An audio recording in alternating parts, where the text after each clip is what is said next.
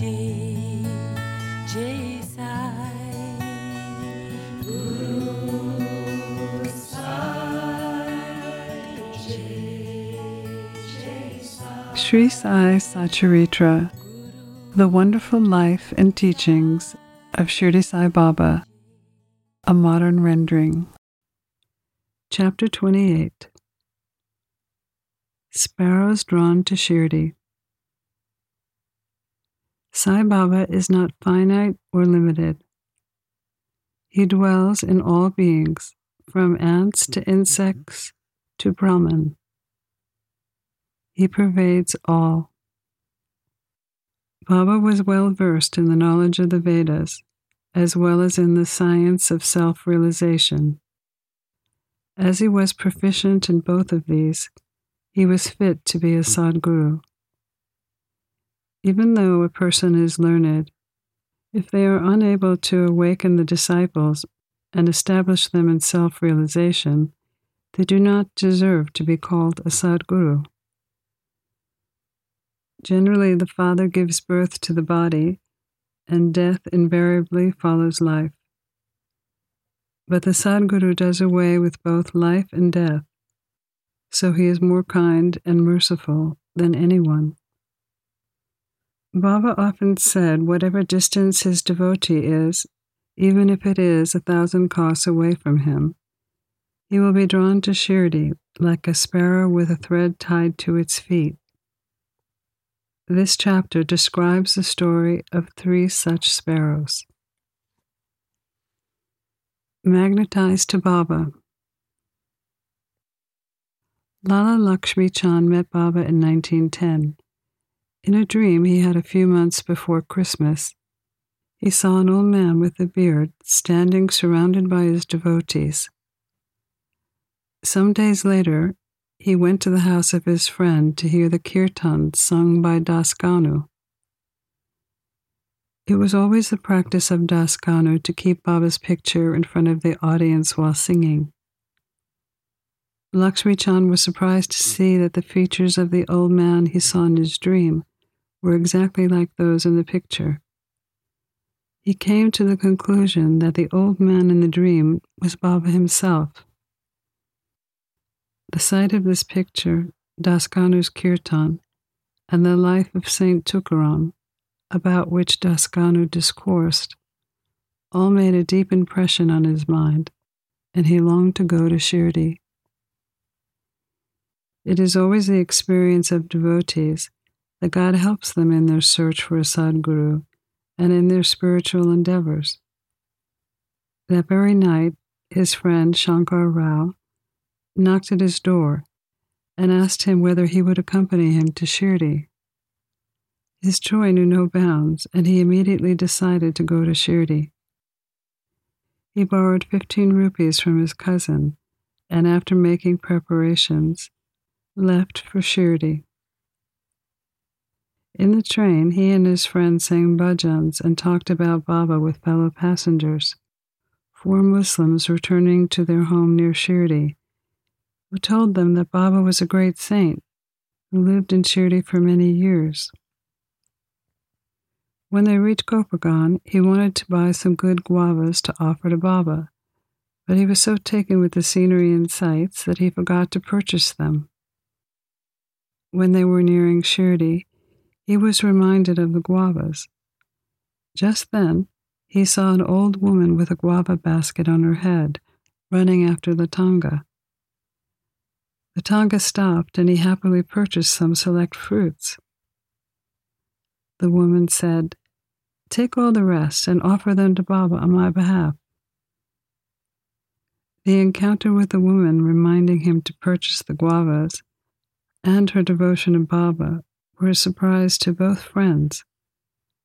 Lakshmi Chand wondered if the old woman might be some relation to Baba. They drove on and came to Shirdi. Upon seeing the flags flying on top of the masjid, they saluted them. With puja materials in hand, they went to the masjid and worshipped Baba with due formality.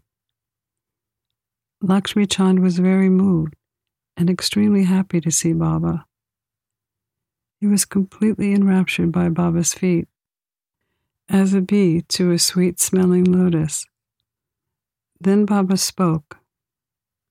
Cunning fellow, he sings bhajans on the way and then asks others. Why ask others? We should see everything with our own eyes. Where is the necessity to question others? Think for yourself whether your dream is true or not. Where was the necessity of taking a loan from a clerk for darshan? Is the heart's desire now satisfied? Hearing these words, Lakshmi Chand was wonderstruck by Baba's omniscience. He was at a loss to know how Baba knew about all the things that had happened en route from his house to Shirdi. One thing to note here is that Baba never liked people to go into debt to have his darshan, celebrate any holiday, or make any pilgrimage. Sansa. At noon, when Lakshmi Chand was sitting for meals, he received some sansa, wheat pudding prasad, from a devotee. He was pleased to get it. The next day he expected it again, but got nothing and was anxious, hoping to have it again. Then on the third day at noon arti, Babu Sahib Jog asked Baba what Naivedya he should bring. Baba told him to bring sansa. The devotees bought 2 big potfuls of sansa. Lakshmi Chand was very hungry and also had some back pain. Baba said to him, "It is good that you are hungry. Take some sansa and some medicine for the pain in your back." He was wonderstruck to see Baba read his mind again and speak his thoughts aloud. How omniscient Baba was.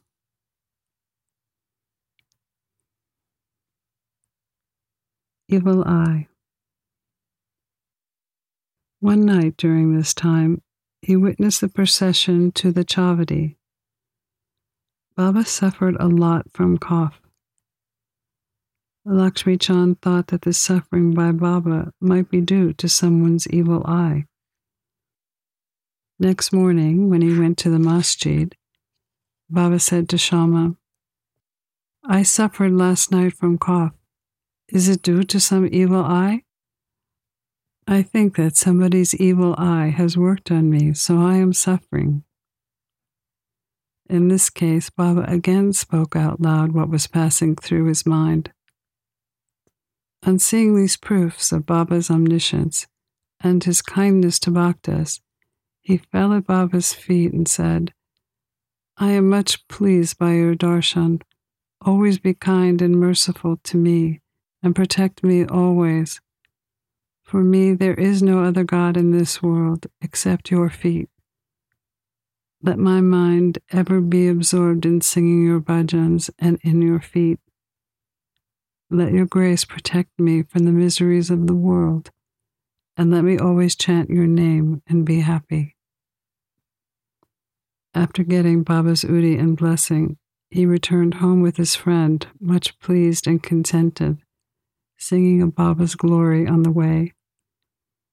He remained a staunch devotee of Baba and always sent garlands of flowers, camphor, and dakshina with anyone that he knew was bound for Shirdi. A lady from Burhanpur. Now let us turn to another sparrow. Baba's word meaning devotee. In a dream, a lady from Burhanpur saw Sai Baba coming to her door and begging khichdi. On awakening, she saw no one was at her door, but she was happy with the vision and told it to her husband. He was employed in the postal department, and when he was transferred, both the husband and wife decided to go to Shirdi. After visiting Gomati Tirth on the way, they reached Shirdi and stayed for 2 months. Every day they went to the masjid, performed worship to Baba, and passed their time happily. The couple had planned to offer Baba Khichdi as Naivedya, but for the first 14 days, for some reason or other, it could not be offered. The wife did not like this delay. On the 15th day, she came to the masjid at noon with her khichdi. There she found that Baba and the others were already sitting for meals, and the curtain was drawn. Nobody dared enter when the curtain was let down, but the lady could not wait. She threw up the curtain with her hand and entered. Strange to say that Baba seemed hungry for khichdi and had wanted it first thing. When she came in with the dish, Baba was delighted and began to eat mouthful after mouthful of khichdi. On seeing Baba's earnestness, everyone was wonderstruck, and those who heard the story of khichdi were convinced about the extraordinary love he had for his devotees. The Brahmin Megha. Now let's turn to the third and bigger sparrow. Megha was Satya's simple and illiterate Brahmin cook. He was a devotee of Shiva and always chanted the 5-syllable mantra, Namah Shivaya. He did not know the Sandhya, a form of Vedic worship, nor its chief mantra, the Gayatri. Because Satya was interested in his welfare, he taught him about the Sandhya and the Gayatri. Satya told him that Sai Baba was the incarnation of Shiva and made him start for Shirdi. At the railway station, Megha learned that Sai Baba was a Muslim. His simple and orthodox mind was very disturbed at the prospect of bowing to a Muslim, so he prayed that his boss would not send him there. Satya insisted, however, that he go and give a letter of introduction to his father-in-law, Dada Saheb Kelkar, in Shirdi, to introduce him to Baba. When he reached Shirdi and went to the masjid, Baba was very indignant and would not let him enter. "Kick out the rascal," roared Baba. "You are a high-caste Brahmin, and I am a low Muslim. You will lose your caste by coming here, so get away." Hearing these words, Megha began to tremble. He was wondering how Baba had come to know what was passing through his mind. He stayed for some days serving Baba in his own way, but still was not convinced. Then he went home. After that, he went to Triambakeshwara and stayed there for 1.5 years, then returned to Shirdi again. This time, through Dada Saheb's intervention, he was allowed to enter the masjid and stay in Shirdi. Sai Baba's help to Megha was not through any verbal instruction. He worked on Megha internally, and he was considerably changed and benefited. Megha began to look upon Sai Baba as the incarnation of Shiva. In order to worship Shiva, bela leaves are required, and Megha used to walk for miles and miles every day to bring them and worship his Shiva, Baba.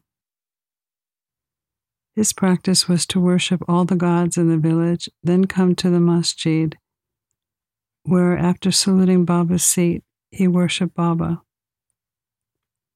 After doing some service like shampooing his legs, he drank the water from Baba's feet.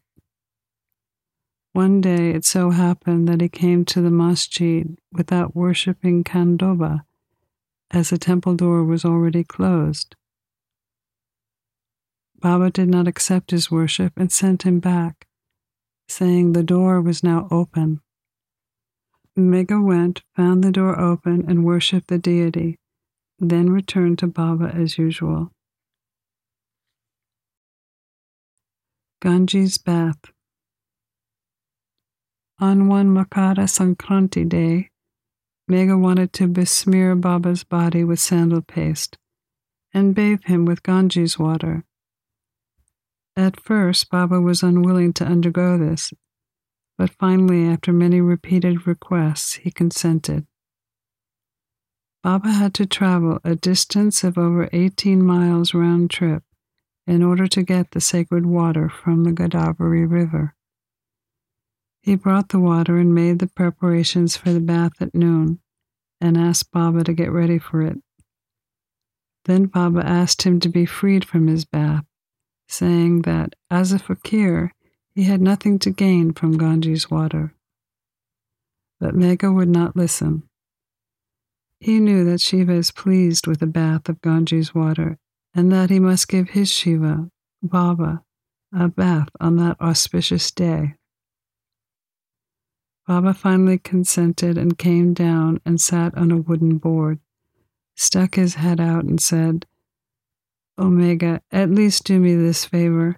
The head is the most important organ of all, so only pour water over that. It is equivalent to a full bath." "All right," said Megha. Then he lifted up the water pot and began pouring it on Baba's head. He became so overwhelmed with love that he cried out, "Hare Gange," and emptied the pot on Baba's whole body. He put the pot aside and looked at Baba, and to his surprise and amazement, found that only Baba's head was drenched and his body was dry. Trishula and Shiva Lingam. Megha worshipped Baba in two places, in person in the masjid and Baba's big picture in the wada. He did this for 12 months. To increase his devotion and strengthen his faith, Baba gave him a vision. Early one morning, Megha was lying awake in his bed with his eyes closed when he clearly saw Baba's form. Baba threw red rice grains and said, "Megha, draw a Trishula." Then Baba disappeared. Hearing Baba's words, he opened his eyes eagerly to see Baba, but instead he only saw the rice grains spread here and there. He then went to the masjid to see Baba to tell him all about his vision and asked permission to draw a Trishula. Baba said, "Did you not hear my words asking you to draw a Trishula? It was not a vision, but a direct order. My words are always pregnant with meaning and never hollow." Megha said, "You woke me up, but all the doors were closed, so I thought it was a vision." Baba replied, "I don't require a door to enter. I have no form nor any extension. I live everywhere. I act as the wire puller of all the actions of a man who trusts me and merges in me." Megha returned to the wada and drew a red Trishula on the wall near Baba's picture. The next day, the Ramadasi devotee came and saluted Baba and offered him a Shiva Lingam. Megha turned up at the same time, and Baba said to him, "See, Shiva has come. Worship him now." Megha was pleasantly surprised to see the Shiva Lingam immediately following the drawing of the Trishula. At the same time, Kaka Sahib was in the wada, standing with a towel on his head, after having taken a bath and was remembering Sai, when he saw a Shiva Lingam in his mental vision. While he was wondering about this, Megha came and showed him the Shiva Lingam that was presented to him by Baba. Kaka Sahib was happy to find out that the Shiva Lingam was exactly the same as the one he had seen a few minutes before in his vision. A few days after the drawing of the Trishula, Baba installed the Shiva Lingam near a big picture which Megha was worshipping. The worship of Shiva was dear to Megha. It was by arranging the drawing of the Trishula and the installation of the Shiva Lingam that Baba strengthened his faith. In 1912, after serving Baba continuously and doing regular worship and arti every noon and evening for many years, Megha passed away. Baba passed his hands over his corpse and said, "This was a true devotee of mine." Baba ordered that the usual funeral dinner be provided to the Brahmins at his expense. The order was carried out by Kaka Sahib. Pranams to Sri Sai. Peace be to all.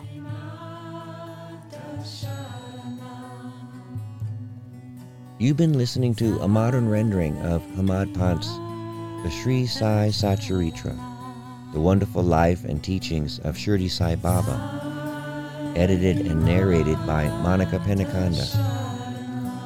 For more content like this online, please go to divinelineage.org, SaiFamily.org, and peacefires.org. To learn more about Monica, please go to monicapenacanda.org.